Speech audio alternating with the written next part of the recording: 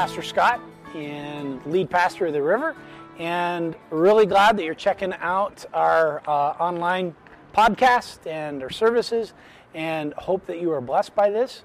Certainly, if you have any questions, if you're wondering about stuff that goes on here, or maybe you're checking out our website more and seeing things that you are wondering whether or not you might want to participate in them, feel free. Contact us in the office, give us a call, send us an email. We'd love to hear from you, love to answer any questions that you have. We hope that you are blessed by what you hear on this podcast. We hope that God's Word continues to have power in your life, and we pray that God makes Himself known, that you know how much He truly, truly, truly loves you. Thanks for checking us out, and enjoy the service. A while back, I was watching this film, Interstellar. Has anybody seen Interstellar? You need to go see it if you haven't. There's this scene in the movie, I don't want to give away the whole entire film, but there's this scene in the movie where the main character, played by Matthew McConaughey, who people tell me I look a lot alike. They don't. Is in a spaceship, and he's considering going to this other planet with a colleague of his. But the challenge on this other planet is that it's so dense, the gravity is so great, that time goes slower on this planet.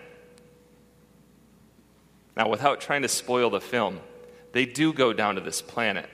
And they're concerned because they don't want to be there very long. It's some crazy ratio, like every hour is a multiple years. But they go down to this planet. And spoiler alert, if you don't want to hear it, just kind of plug your ears. They go down to this planet, because some people have their ears plugged, and they do get trapped for a little bit. They get trapped on this planet where gravity and time goes really, really slow. And they come back up to their spaceship. You can take your ears up. Actually, maybe not. They come back up to the spaceship, and the guy that they left behind in the ship emerges from this little machine that they have that sort of like preserves you for a long period of time. It's some like water vacuum thing that you can sit in, and it like just makes it so you don't age. So he comes out and emerges, and he's like an old man. And they realize that as they've been on this other planet, time in the spaceship, Earth time, has flown by. So I'm watching this film, and all of a sudden, like, all this angst wells up in me. I have like this existential crisis. I'm watching, and all of a sudden I freak. I'm like, the same feeling I had when I watched this movie, Benjamin Button. Don't see it, it's terrible. This sense of time like slipping through my fingers and having like no control, no ability to like pause it or slow it down. And it's just like falling through. The rest of the film is Matthew McConaughey, I forget what his name is in the film, is his journey trying to get back to his family, to see his daughter. And he recognizes and realizes all this time has passed and he missed it. Time literally slipped through his fingers, and he missed out on it. There's this really interesting phrase in our culture today. It's called FOMO. Anybody here heard of FOMO? FOMO is the fear of missing out. It's the fear of missing out. It's being produced all around in our culture as kids sit on telephones and look at Instagram and see their friends at Disneyland. They're like, hey, my friends are at Disneyland. I'm not at Disneyland. I'm missing out. My friends are having a party. They're hanging out, and I didn't get to go. They're at the river, and I didn't get to do it. And it produces in us an anxiety about what we're missing. I realize that I have like this deep FOMO, this anxiety that gets created as I consider and wonder about time slipping through my fingers. How do we approach time in such a way that allows us to acknowledge the holiness and the wonder of every moment? We have, as a culture, this really, really unique and interesting relationship with time. Consider some of the phrases, and as you're listening, I would encourage you to maybe think of your own phrases regarding time. Did anybody utter this morning? Hurry up, we're going to be late. Let's be honest. Yeah, come on, Lenny. Hurry up, we're going to be late. We're constantly trying to save time. We buy gadgets and gizmos that'll help us with like seconds. I do this all the time in Redlands, try to find like the best route. I live 1.5 miles away, and I go, what's faster, to take Highland to Cajon or Highland to Center? What's quicker? I race my wife, but we're constantly racing against time. We can talk about time as something being a waste of time. We throw it away. I stopped doing this because it was a waste. We have something now called real time. That's when you see something live, as opposed to not real time, which is something that happened a bit ago. Time is really complicated. Time creates a lot of angst in us. And so if we're going to talk about recreation, this idea of being refreshed and renewed, we have to this morning stop and take a look at this odd relationship we have with time. Because although we all experience the same time in a day, we don't all move in time in the same way. Some days maybe we're aware enough to live with a kind of wonder and amazement and a real inclination to like love our neighbor as ourselves. But other days we're overrun, we're bombarded by anxiety, by fear. We're looking ahead and ahead and ahead. Or maybe some of you are kind of beyond looking ahead and you look back and you're overwhelmed by senses of like regret. And I wish I had done that time differently. Or maybe some of you are in a place where time, you're just bored by it. And you have this deep sense of boredom. The Jewish philosopher Abraham Joshua Heschel said that the holy or the consecrated person is the one who knows how to sanctify time.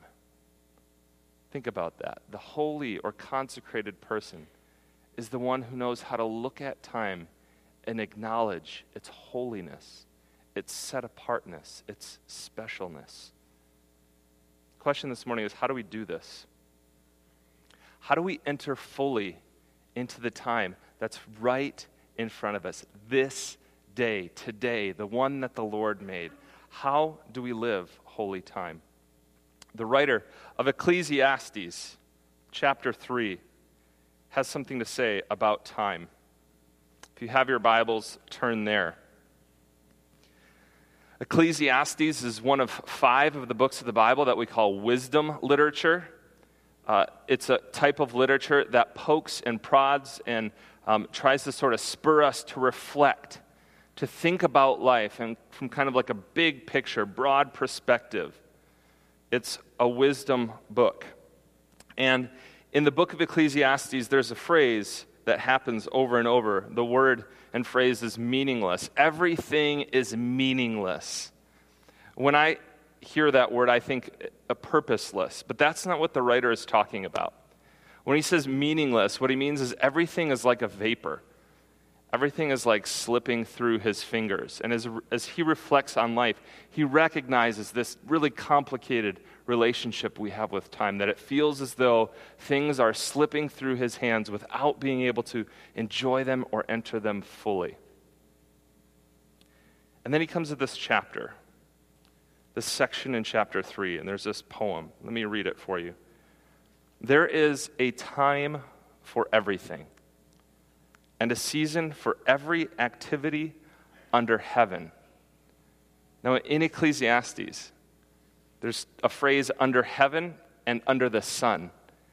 And the idea of life under the sun is that like it's kind of directionless and purposeless. But the idea of life under heaven is that it's a life sort of submitted to God. And so he's talking about lives here that are submitted to God, life under heaven, life lived in the awareness of eternity. There's a time to be born and a time to die. There's a time to plant and a time to uproot. There's a time to kill and a time to heal. There's a time to tear down and a time to build. There's a time to weep and a time to laugh. There's a time to mourn and a time to get jiggy with it. There's a time to scatter stones and a time to gather them. There's a time to embrace and a time to refrain from embracing. There's a time to search and a time to give up. There's a time to keep and a time to throw away. There's a time to tear and a time to mend. There's a time to be silent and a time to speak. There's a time to love and a time to hate. There's a time for war and a time for peace. What does the worker gain from his toil? I have seen the burden God has laid on men. He has made everything beautiful in its time. He has also set eternity in the hearts of men, yet they cannot fathom what God has done from the beginning to end. I know that there is nothing better for men than to be happy and to do good while they live, that everyone may eat and drink and find satisfaction in all his toil. This is the gift of God. There's so much that we could talk about in this text. There's so much that my mind just pops and explodes when I read it. There's so many conversations we could have about, really, is there a time for hating? Really, is there a time for war? Really, is there a time for this? But it's interesting because what I find among a lot of Christian communities is that somewhere along the line, we developed the idea that this idea isn't true. We developed the idea that there actually isn't a time for mourning. That's not a part of the Christian life. We came up somehow with the idea that we ought to be immune from real human experience and suffering. Somewhere along the line, we chased and pursued and made comfort a God so that things like separation, well, there's not actually a time for that. And so many of us live with a sense of time being meaningless and purposeless because we don't see it as an integrated part of our lives. But the writer of this text lives in a way that affirms that everything belongs. All our experiences have a place in our lives and in who we're becoming. Everything belongs. Laughing, mourning, building, tearing down, searching, hoping, moving on, tearing and mending. There's even seasons where hate has time and a time and needs to be walked through. But the challenge that a lot of us have is that we face an inability to connect to this wisdom, the wisdom that affirms that everything belongs. We're disconnected from people who've done a lot more time and have learned how to master it.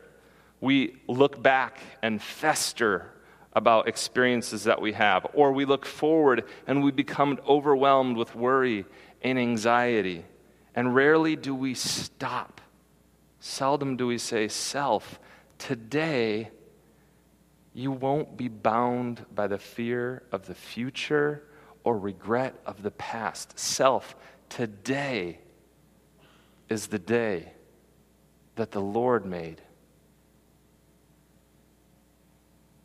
It's as if we don't have time to step out of time, to reflect on the season that we're in, to own it, and to live the reality that the writer of Ecclesiastes is encouraging us to embrace, the reality that everything belongs.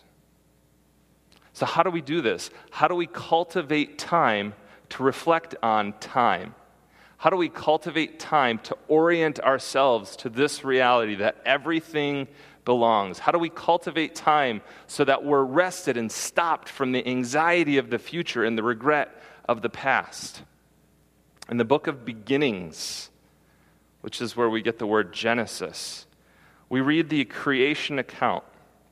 As I read this text this week, a word popped that I had never seen before. God is creating, and after every day, what does he say? I'll try it again. God is creating, and after every day, he creates something, and he says, this is good. And then he creates humanity, and he says, this is very good. And then he does something on the seventh day. What is that? He rests. He stops. Now, Scott and I got into like an hour-long conversation about why God rests. It was awesome. But that's not what I want to talk about. He rests, and then he says the seventh day is also what? Good. No, what does he say? God rested on the seventh day and declared or made it holy.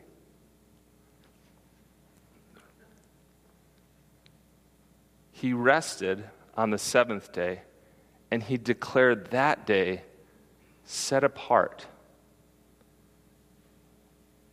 God stopped. Now, the Hebrew word for stop is where we get our word for Sabbath, Shabbat. It's the stop day. God sets aside time from his work of creating. That out of all the times, he announces as holy. In a sense, it's like God steps out of time to reflect on the time that he had spent already. He steps out for a moment of his experience to look back, to reflect, to wonder. Some might even say to be refreshed. God steps out and reflects. He ceases and blesses that day.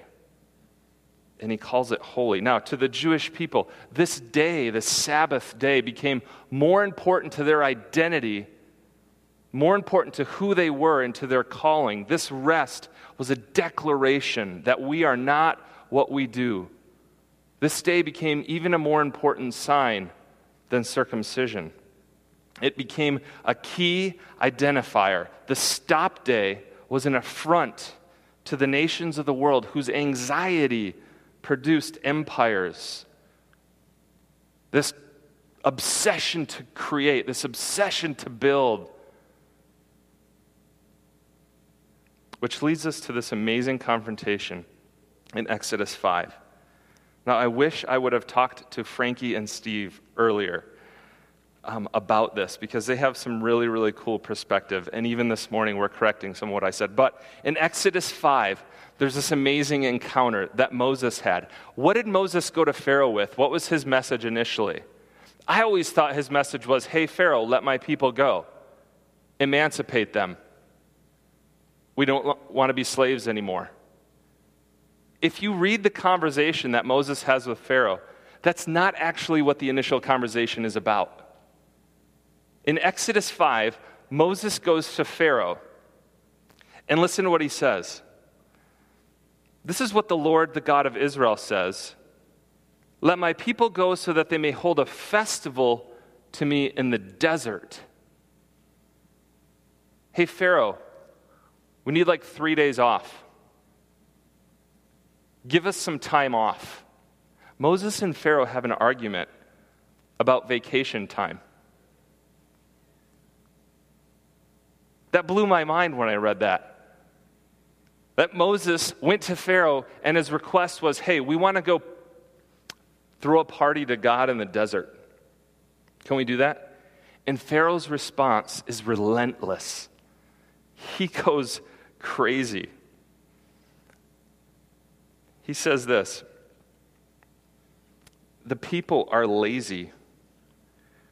Moses and Aaron, why are you taking them away from their work? Get back to work. And he later removes straw and says, now I'm going to make your work even harder. Pharaoh comes at them like with this anger and relentlessness because they have to get the job done. Pharaoh is at the top of this pyramid. It's a pyramid that doesn't that's like a joke, that's a pun. He's at the top of this pyramid that doesn't benefit the people under him. And so at stake in other people's rest is his reputation. At stake in other people's rest is his wealth. At stake in other people's rest is his identity as a leader. And so Moses' request to let the people rest, to let them go have a festival, is a direct affront to his economy. Sound familiar at all? Anybody ever sought rest and had maybe like a slave driver of a boss? I know I do sometimes. Joke.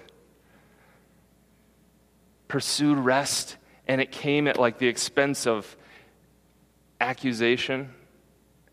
This is the challenge, carving out this time for refreshment and rest and recreation, for the cultivation of holiness in our lives, can be kind of rough, especially when your boss is Pharaoh. Now, you may not work for a literal Pharaoh. Obviously, none of you do. Maybe Steve and Frankie will, something close to that.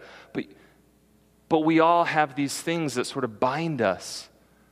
We all have these like anxiety-producing things that demand of us. We all have these things in our lives that require of us something, and that it can be hard to break away from.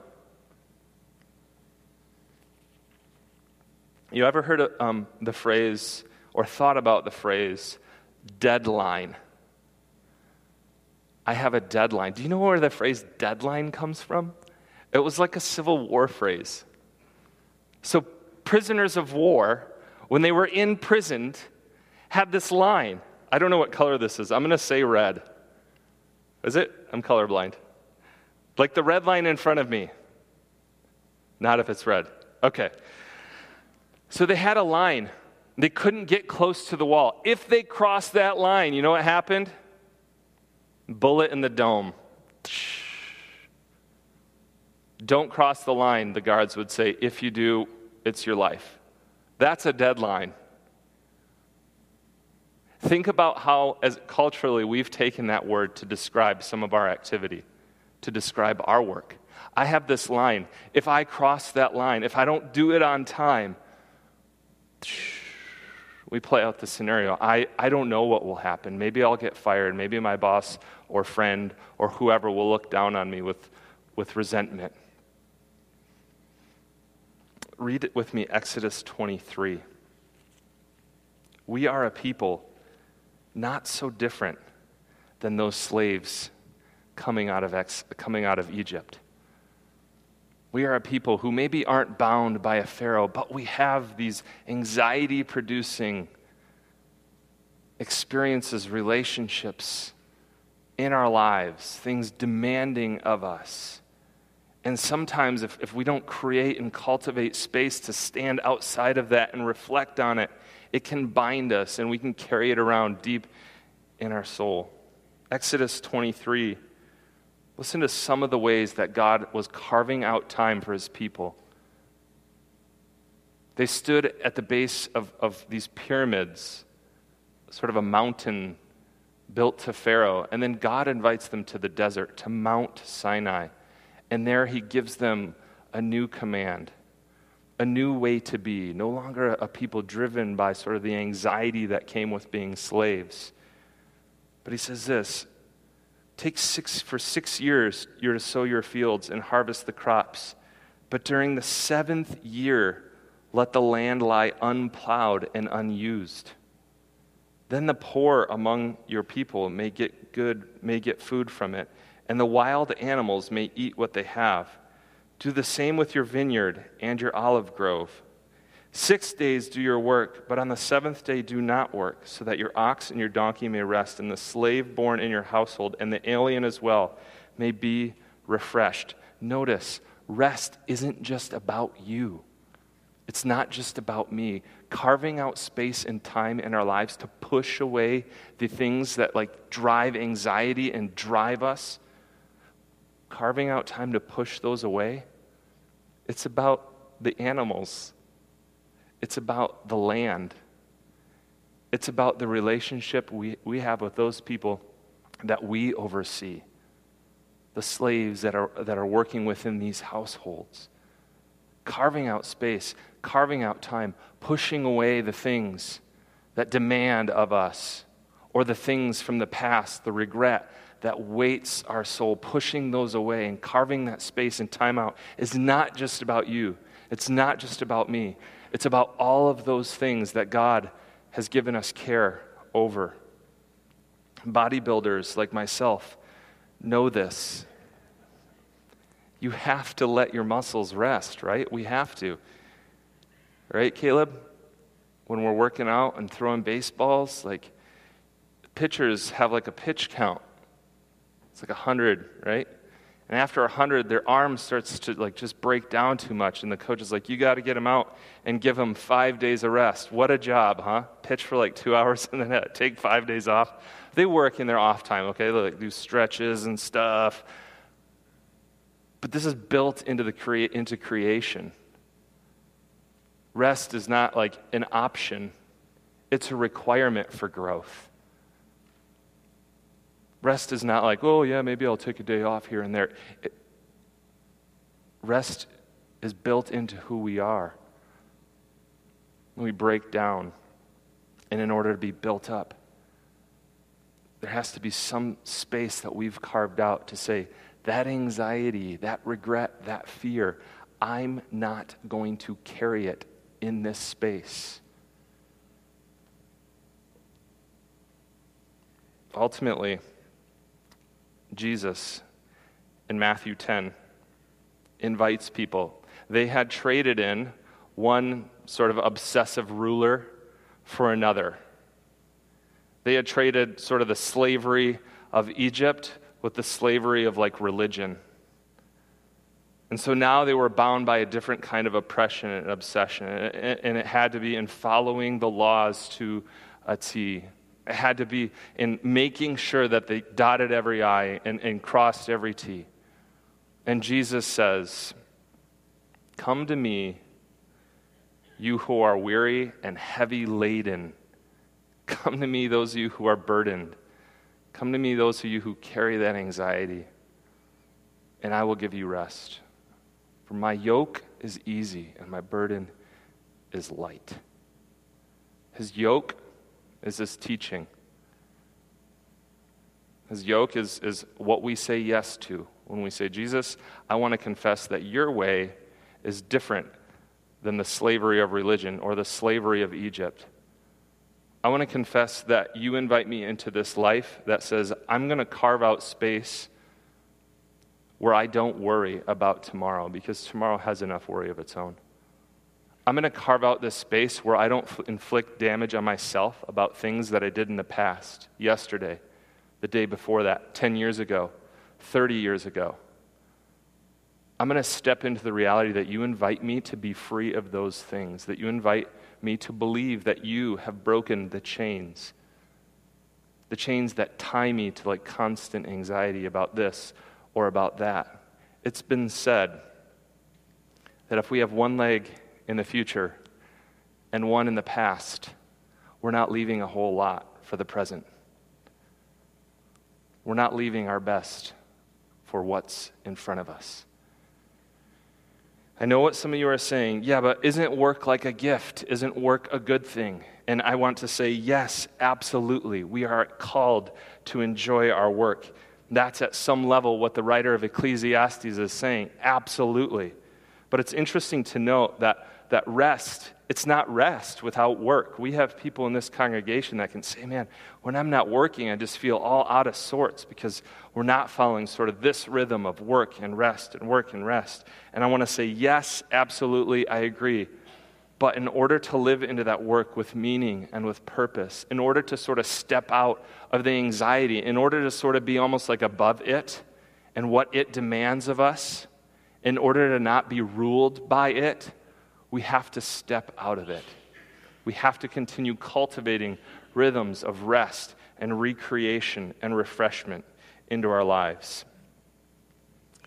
A while back, I heard a story about somebody who received a diagnosis, and they were called into the hospital, and they sat with their doctor and heard the news, and the doctor just watched them. And he was sort of like, no reaction, no like overwhelming. And this person used a phrase, and I don't remember like even who it was, but this phrase is what stuck with me. This person said, "I've been training for this my whole life. I've been training for this moment my whole life. I've been practicing this rhythm of like stepping out and reflecting on my life and considering the goodness and the providence and love of God in all my activity. I've been practicing like breaking the chain of anxiety and worry that want to consume me for the future, and just trying to live every day as though everything belongs, and every experience that I encounter is an opportunity for me to witness to the goodness and providence and love of God in my life. I've been training for this." So how do we train? How do we cultivate rhythms of rest and refreshment that can be good not just for us, but for the world? 3 things. Number 1, be honest about the season and time that you're in. I learned that from some friends this week. Be honest about the season and the time that you're in. If you're in a time of transition and it's confusing and it hurts like a banshee, call it that. We don't need plastic people. The process of holiness comes about only through an honest assessment of where we really are. If you're angry about someone that hurt you 40 years ago, you cannot grow still connected and attached to that. We have to be honest about where we really are. This week at our staff meeting, we had this beautiful conversation about forgiveness and how it's so hard to be honest about where we really are. We want to tell ourselves lies that we're okay, that we're going to be just fine. I'm going to be okay, I'm going to be fine. Yes, you are, but you can't be unless you walk through the pain and you walk through the reality of where you really are. I'm angry about this. I'm hurt about this. I'm worried about this. Number 1, we have to be honest about the season that we're in. Number 2, as a community, I would love for us to continue talking more and more about how we carve out time in our day, in our week, in our month, in our year. How we carve out space that's holy, time that's holy. Love hearing about people. There was a friend a few years ago who said, every month, it's on my calendar, every month I set aside a day, I drive into the mountains, and I just like sit, and I rest, and I pray, and I read. I just allow God to refresh me. I break off any anxiety. Anybody that has to have a meeting that day, I just tell them no. One of the most powerful words for carving out times in our life is the word no. Or maybe not right now. Those of us with young kids, like, I want to do everything. And what I'm recognizing, I wanted to go on this high school trip with our students, and my family had this thing that I really had to be home for, but I was really considering, like, I really want to go. It's my last thing with the, like, it was about me, right? I want to be on this trip. And God was like, not right now. There might be another season of trips when you're like retired or whatever, but not right now. Like, your kids, this is your responsibility, so no, just no. And I found so much freedom and rest in that. 2, let's continue talking about the rhythms of rest that we take, the rhythms of time and space that we create in our lives that allow us to be refreshed. Please share them. I will totally use them as sermon illustrations without blasting your name. Number 3, for those of you not working anymore, this maybe doesn't apply to you, but for those of you that are still like you still have a job or whatever, take all your vacation time. The word vacate means to leave a place that was previously occupied. For those of you that are no longer in a job, I want to invite you to take vacations from things like worry about your finances or your kids. Take vacations from rest. Take vacations. Don't take vacations from rest. Take vacations from things that burden you. Give yourself like a day. Just set it up. Be like, hey, today is a vacation day. I'm going to leave a place that was previously occupied. Today I'm just going to be like, Jesus, today is the day. There was this theologian who was asked, describe Jesus to us in 10 words or less. He said, I could do it in one. Relax. Relax. People of God, the invitation as a follower of Jesus Christ is to rest in Him. It's to find our purpose and our satisfaction with Him. It's to not allow the anxiety and worry of the future or the regrettable things of the past to define who we are, but in Him to relax. Will you join me in prayer?